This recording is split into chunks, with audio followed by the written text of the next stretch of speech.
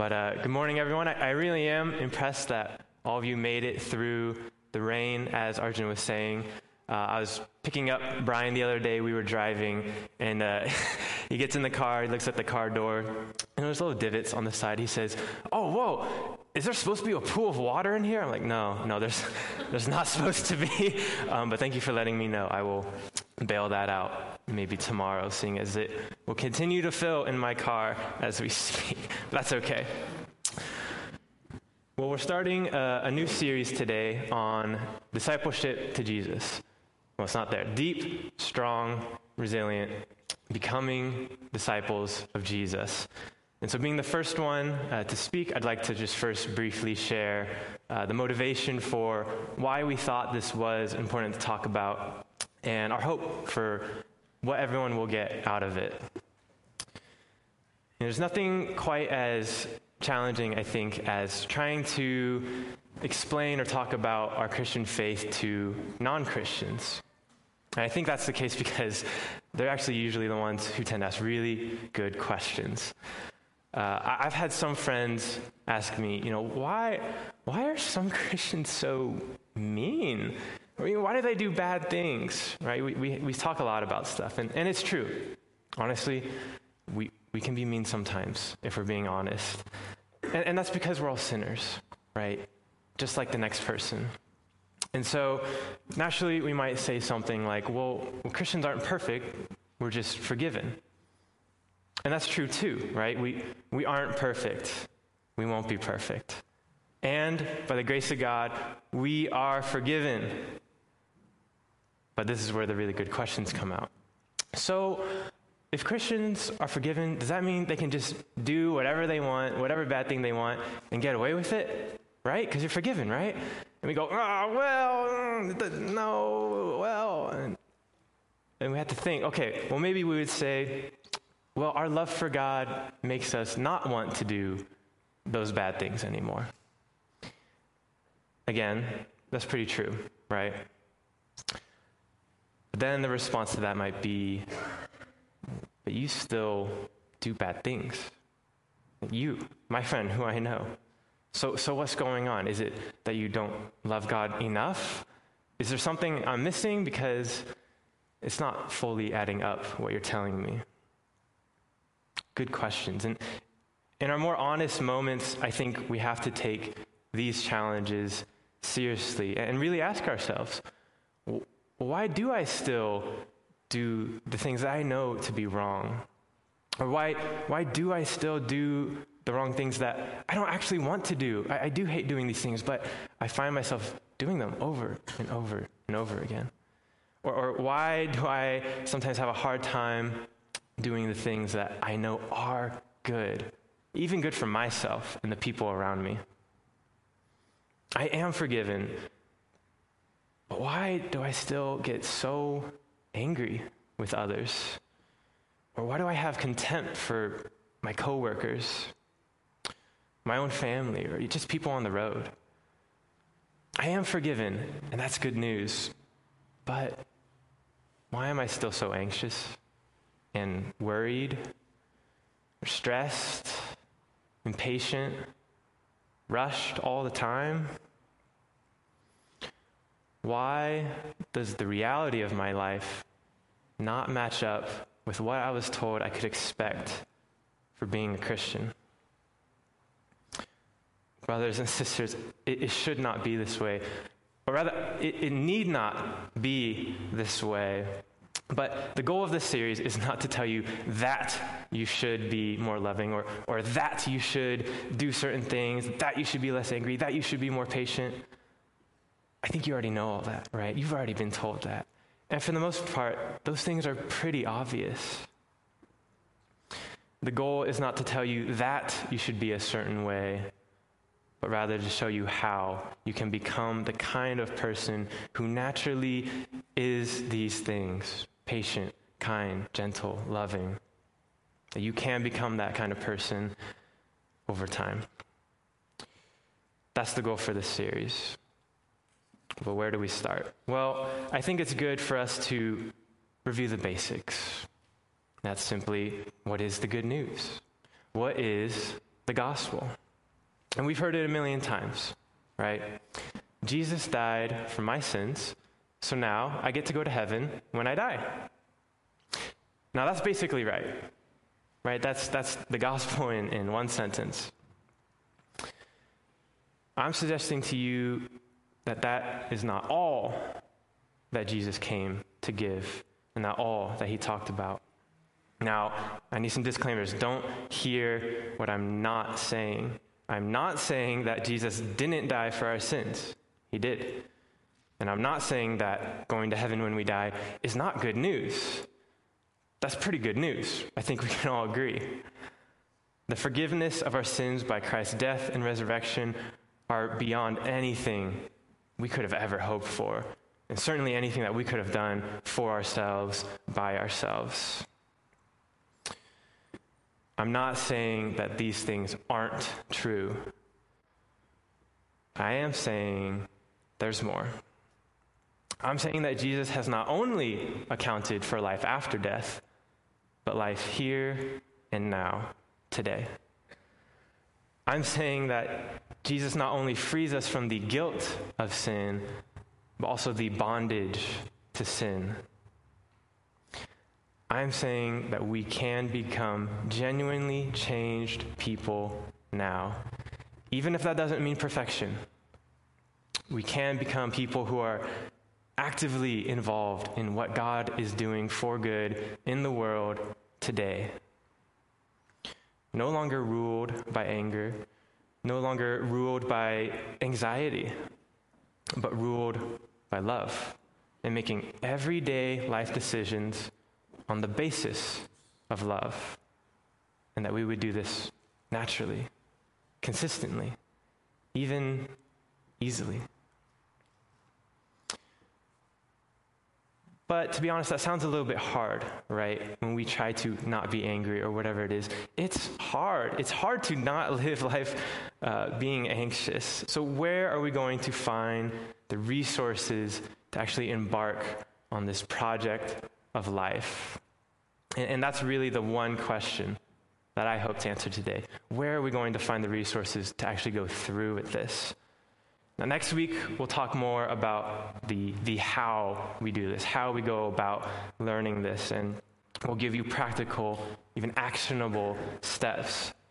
But this week, it's the foundation. What is going to be underlying all of this? What's going to hold you up the whole way through? Well, for that, we turn to the gospel that Jesus preached and his understanding of how things really are in this world. So, first, the gospel according to Jesus. For that, we turn to Matthew 4, verse 23. It says, "Now he was going all over Galilee, teaching in their synagogues, preaching the good news," that's the word gospel, right? The good news of his coming, death, and resurrection. Oh, I made a mistake, didn't I? The good news of the kingdom. Do you guys know it said that? I actually did not know that it said the good news of the kingdom when I was first turned on to this. Again, his death and resurrection is good news. That's why it's called Good Friday, right? But this is the gospel he's preaching, the gospel of the kingdom. What is this gospel of the kingdom? What is he talking about? Well, actually, it's mentioned a little bit earlier in Matthew 4, verse 17.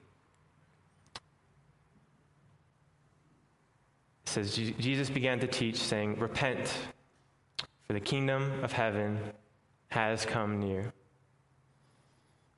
Now, repent, I know, is a loaded term. Let me suggest to you that it does not necessarily mean fall on your face and feel really, really sorry for yourself.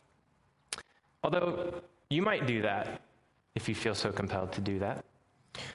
But repent, in Greek, the word is metanoete, would be better translated as change your mind, or change how you are understanding things. Meta, like metamorphosis, change your understanding of things. And this is perfectly followed up by Jesus' Sermon on the Mount, right after he says this in Matthew 4.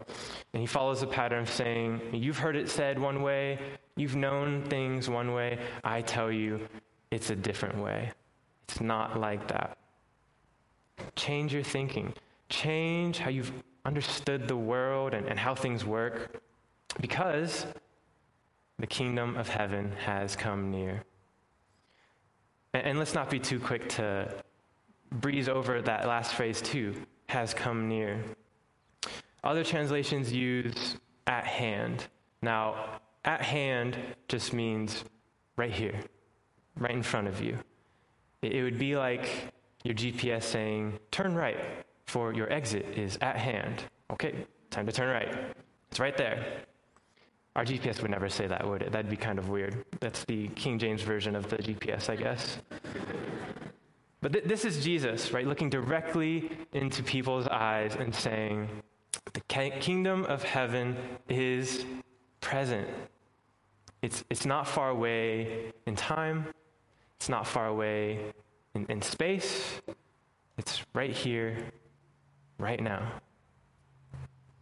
And we might want to substitute the kingdom of heaven with the phrase, the kingdom all around us. I really can't emphasize that point enough. The temptation for all of history has been to think of God and his kingdom as being only in a particular place, which coincidentally is probably not where I am right now. Or maybe something that will come later in time. So again, not where I am currently in time. But what good would that be? What good is something that is both far away and not here yet? The story of the people of God has been learning that God is present. God is with us. Have I made this point? Have I drawn it out enough? Should we practice even saying it out loud? And you're thinking, oh, he's not actually going to make us say it out loud, right? All right, get ready. I'm going to ask that you repeat after me. God is here. God is with us. God is with me. Okay, what about when you go home after this? What do you say? Great. Okay, what about when your kid gets upset and they storm out of the room and they slam the door behind them? Yeah, you're not sure, right? You're like, I don't know anymore. God is with me. God is with you in that situation too. What about when your Southwest flights get canceled right in the middle of the holidays and you're not sure if you'll get to see family or make it back for work on time? This is a real story for many of us, right? What do you say? Even in that, yes. So that's the kingdom all around us. That is God with us. But this raises the question, well, what is this kingdom like? You know, is this good news or is this bad news? Should I be worried or happy? I don't know. After all, it wouldn't be good news if, for example, you heard, behold, for the kingdom of the People's Republic of North Korea is at hand. Not good news, right?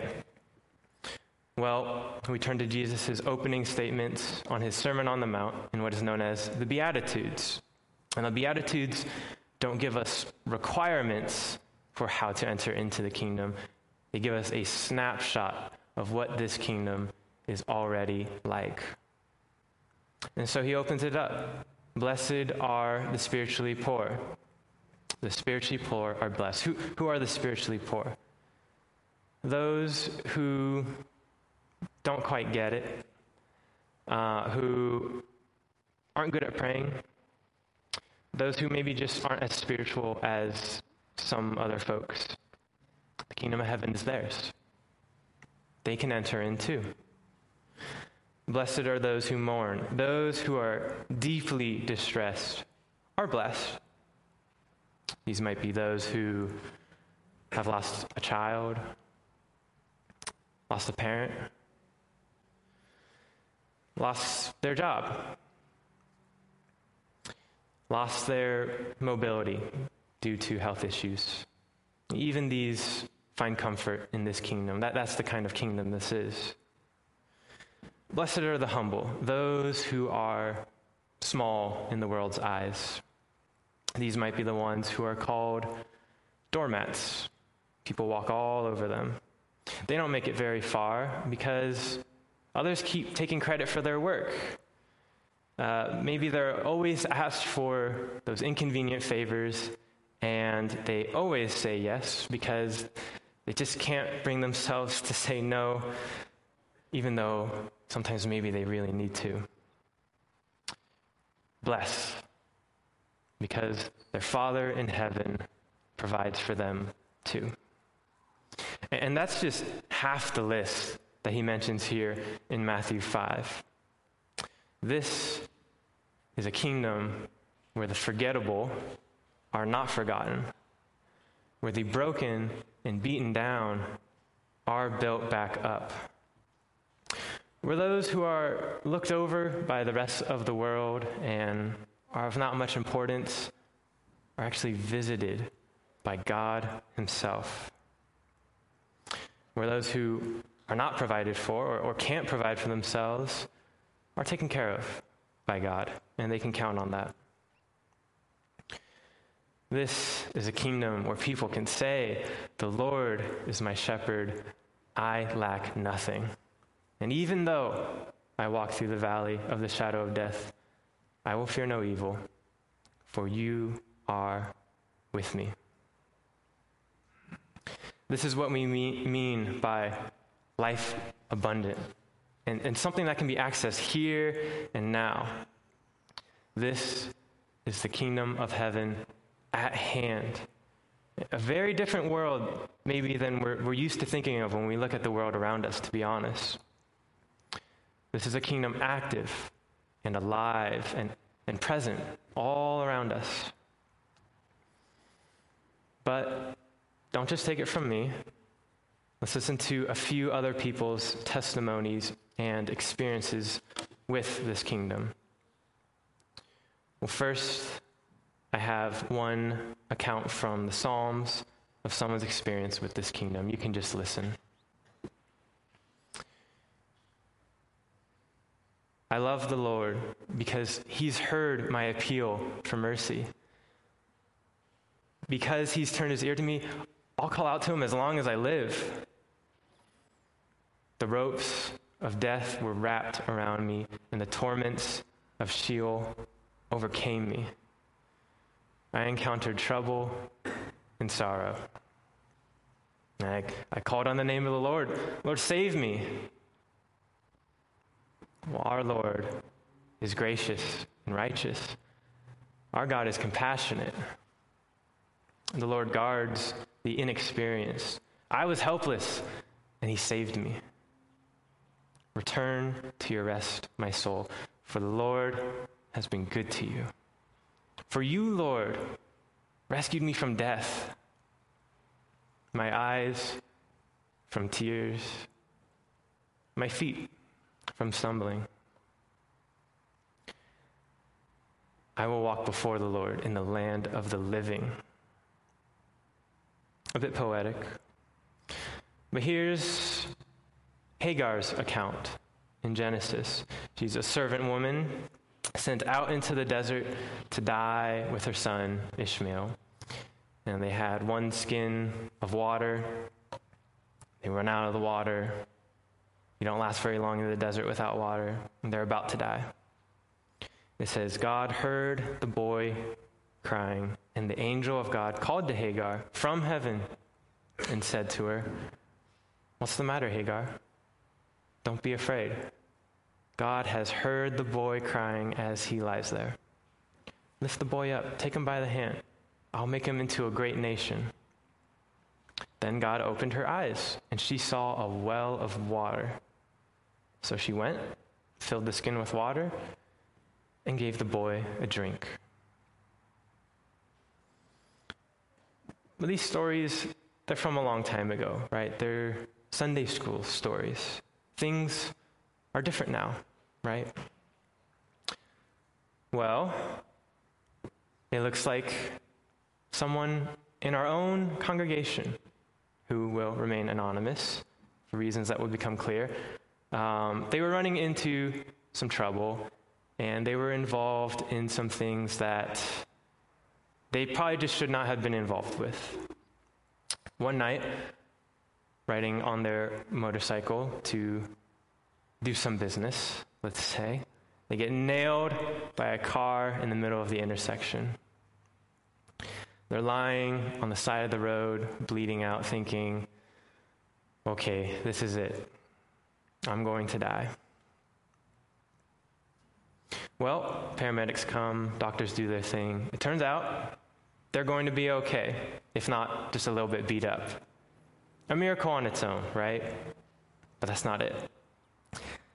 In comes a policeman carrying their backpack. Now remember what I said. This person was involved in some things they should not have been involved in. Police officer asks, "Is this your bag?" "Yeah." "Okay, now I'm done for. This is it. For real this time." "Okay, well, here you go. Hope you get better." He didn't even check the bag. Had he checked the bag, that would have meant a very different story. But that's the kingdom. That's God watching over this person. Now, I want to ask, is that a little too scandalous of a story for us? I mean, this person clearly was not exactly what we would call a good person or a righteous person under God's standards, obviously. Nevertheless, blessed. This is someone in our own congregation. I hope that this is at least starting to stretch what we're willing to accept as to who is blessed or who can be blessed in this open and generous kingdom of heaven. Well, again, it looks like the psalm we're all familiar with. The Lord is my shepherd, I lack nothing. Even though I walk through the valley of the shadow of death, I will fear no evil, for you are with me. Even though I lost my job and my financial security is in question, I will not be afraid, for you are with me. Even though I had another hard fight with my spouse, I will not be afraid. You are with me. You will see us through this. Even though it feels like my world is falling apart and I don't know what to do or which way to go, I will not be afraid because I know you are with me. But what I'm trying to get at with all of this talk of the kingdom of heaven, the Beatitudes, these testimonies, is that all of it, God's kingdom, God's presence, God's active interaction and involvement in our lives, in the world around us, what I'm trying to get at is that it's all really real. And I used that phrase the other day, really real. And after I said it out loud, I thought it was a kind of a silly thing to say. I thought, really real? What's wrong with just real? Does that not mean real? Well, if I say really real, then you might think, oh, he's not talking about like that CGI made up real. He means like really real. He's serious. Yeah, I'm really serious. This is really real. Okay, but what does this have to do with discipleship? That's the sermon series, right?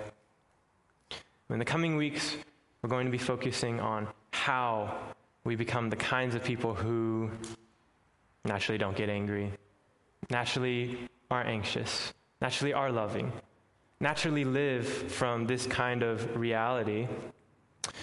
But we're never going to have the resources to actually go through with that if Jesus' claims about the kingdom of heaven all around us and God with us is not really real.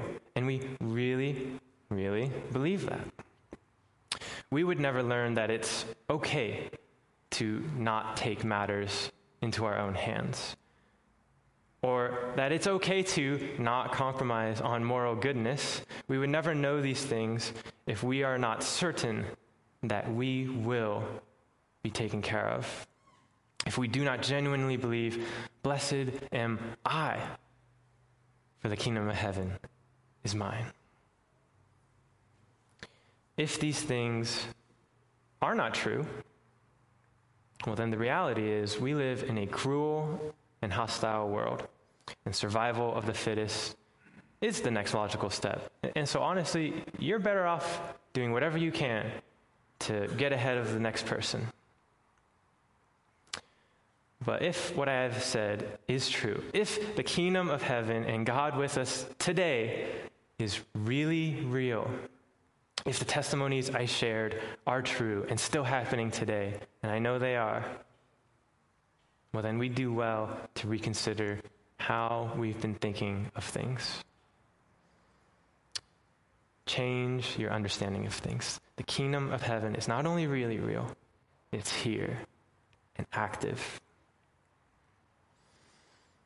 But if I had to guess, I'd say that some of us don't really believe this is really real. I'd guess you're thinking, okay, I've heard this before, and it does sound nice, but it doesn't really sound like my experience. It's nice, but it's not in touch with reality.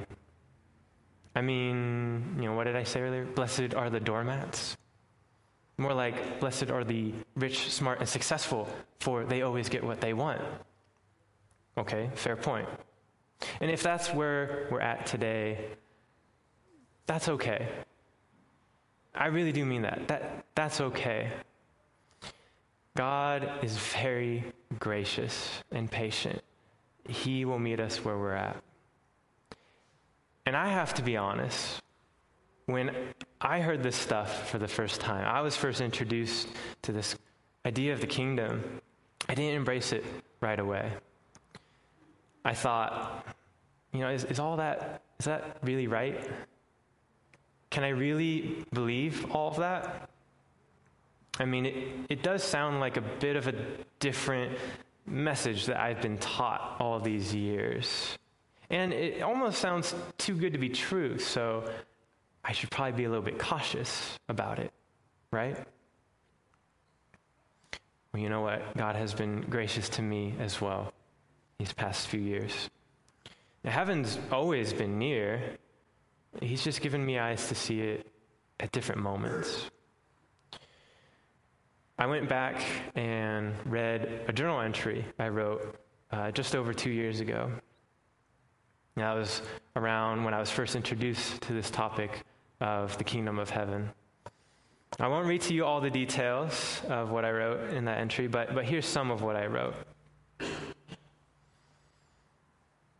As I sit here writing this, I find myself taking in one of the happiest moments of my life. All is good, all is right. God is here with us. We haven't a worry in this world or a thing to do but to enjoy God in our presence, in this very room, in this very moment in time. For that moment, for that one snapshot of my life, it was as if heaven broke through and became reality here on earth. I look forward to an eternity more of it. Now, I admit, not every waking moment of my life is like that. But it has been so more and more. I've seen heaven breaking through in my own marriage, in my own battle with mental health, in moments when I'm sitting all by myself and I have this awareness that I'm not really all by myself. I'm not alone. I've seen it break through in the hopeless circumstances where I would normally want to just give up, run away. And yet I find there at my right hand the resources and the power to not give up, to do what I thought was impossible or just hopeless, pointless even. It's a kind of energy that can only be described as from heaven, as God with me. Those moments do not disappoint. Believe me, I don't have this down perfectly. I still have a lot to learn. But I intend to do just that. Learn and grow. And that's okay. But look, I can tell you what the Bible says. I can tell you all these testimonies from other people. I can tell you my own experience with this. But I know that this will not be really real until you experience it for yourself. And that's okay.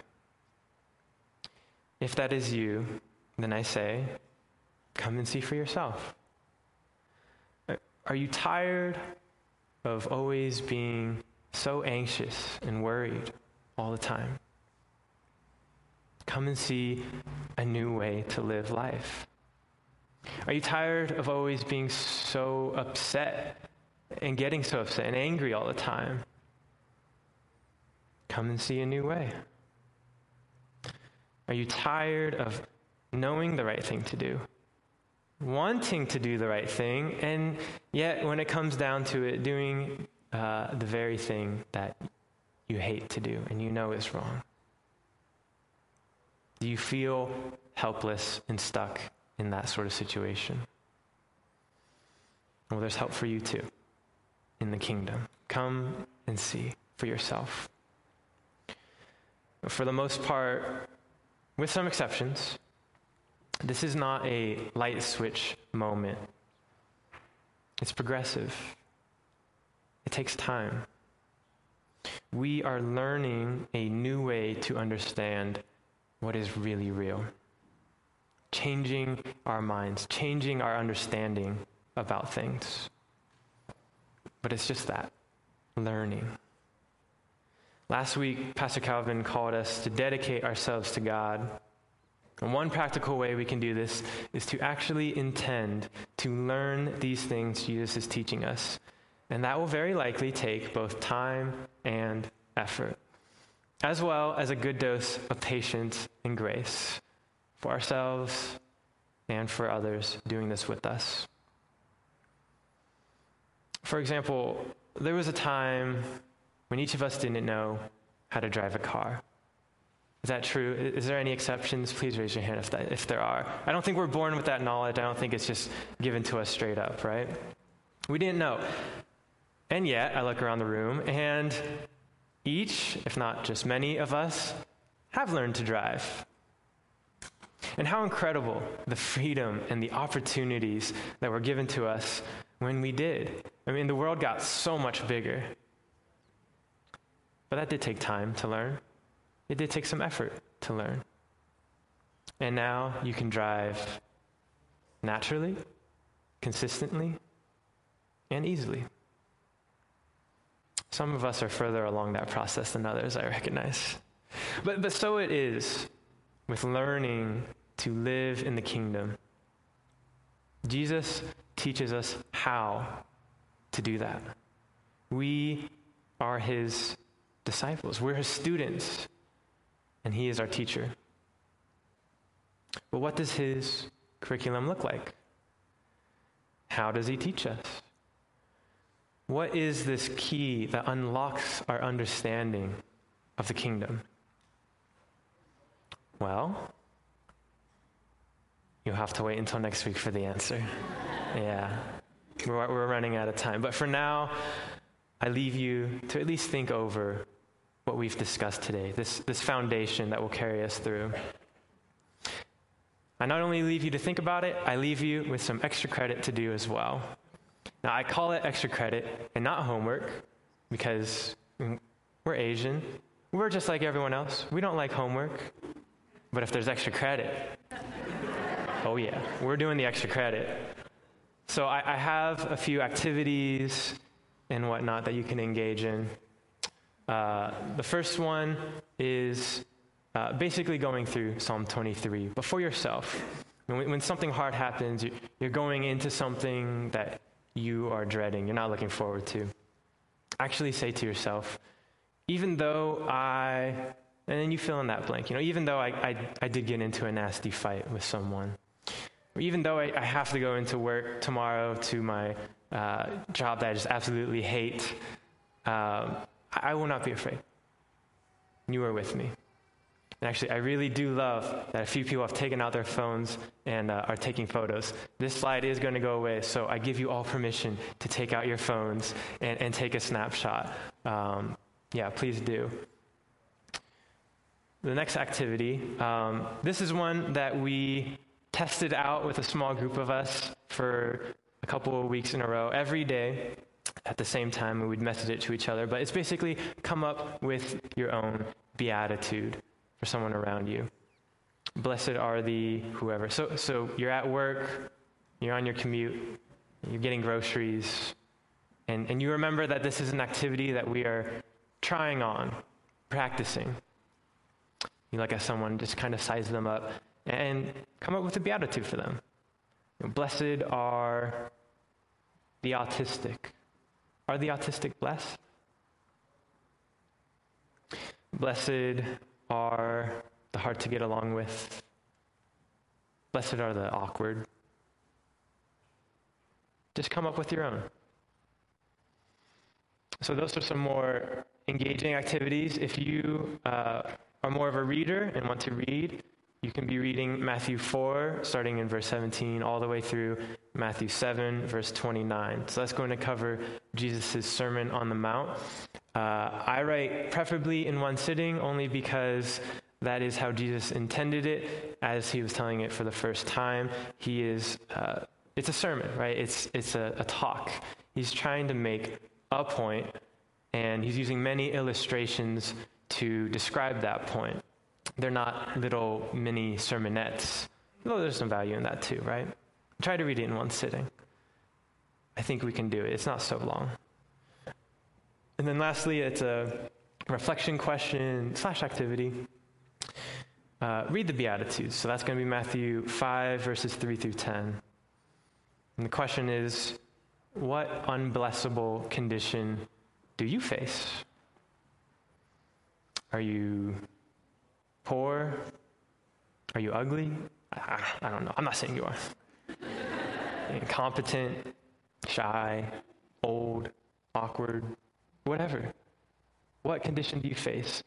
And after reflecting on that for a little bit and you feel really great about yourself, say out loud to yourself, blessed am I, the old ugly person, or whatever.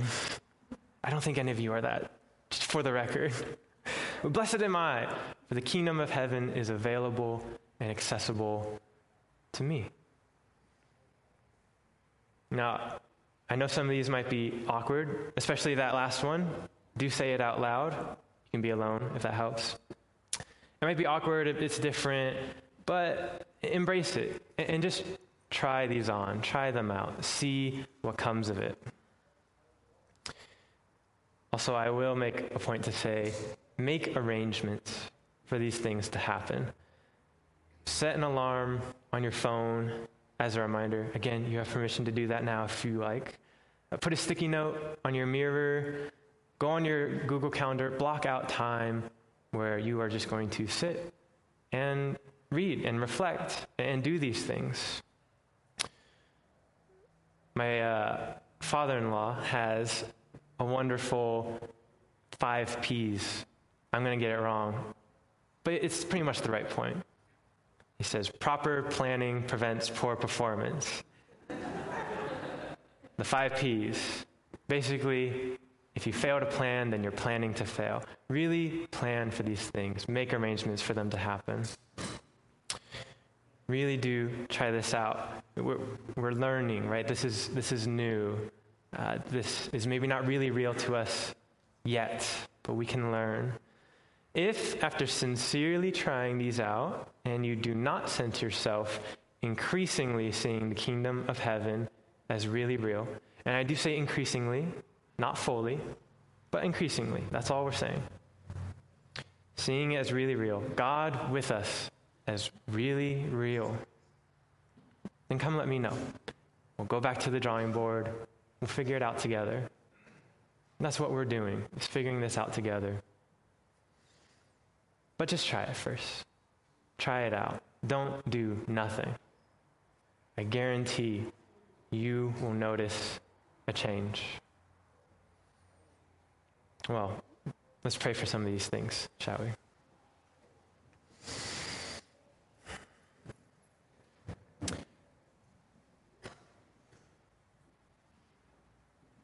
Our Father in heaven, your name is good. Your name is holy.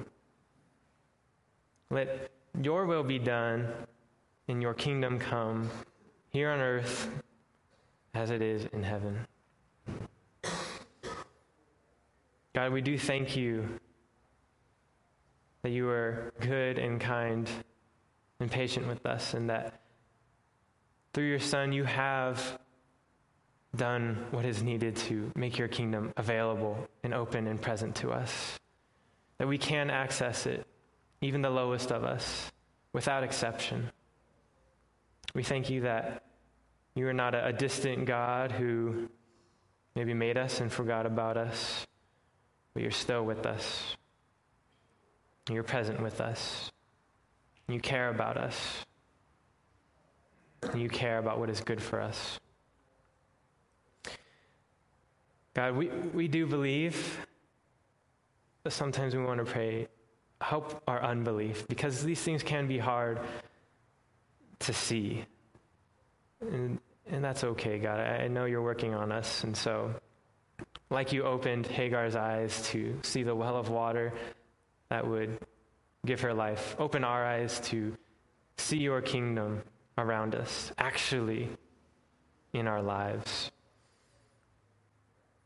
And as we go into communion to remember your Son, I do pray that it impacts us, and we get a strong impression that you are with us. Your Son, Emmanuel, is God with us. You broke bread with us. You dined with us.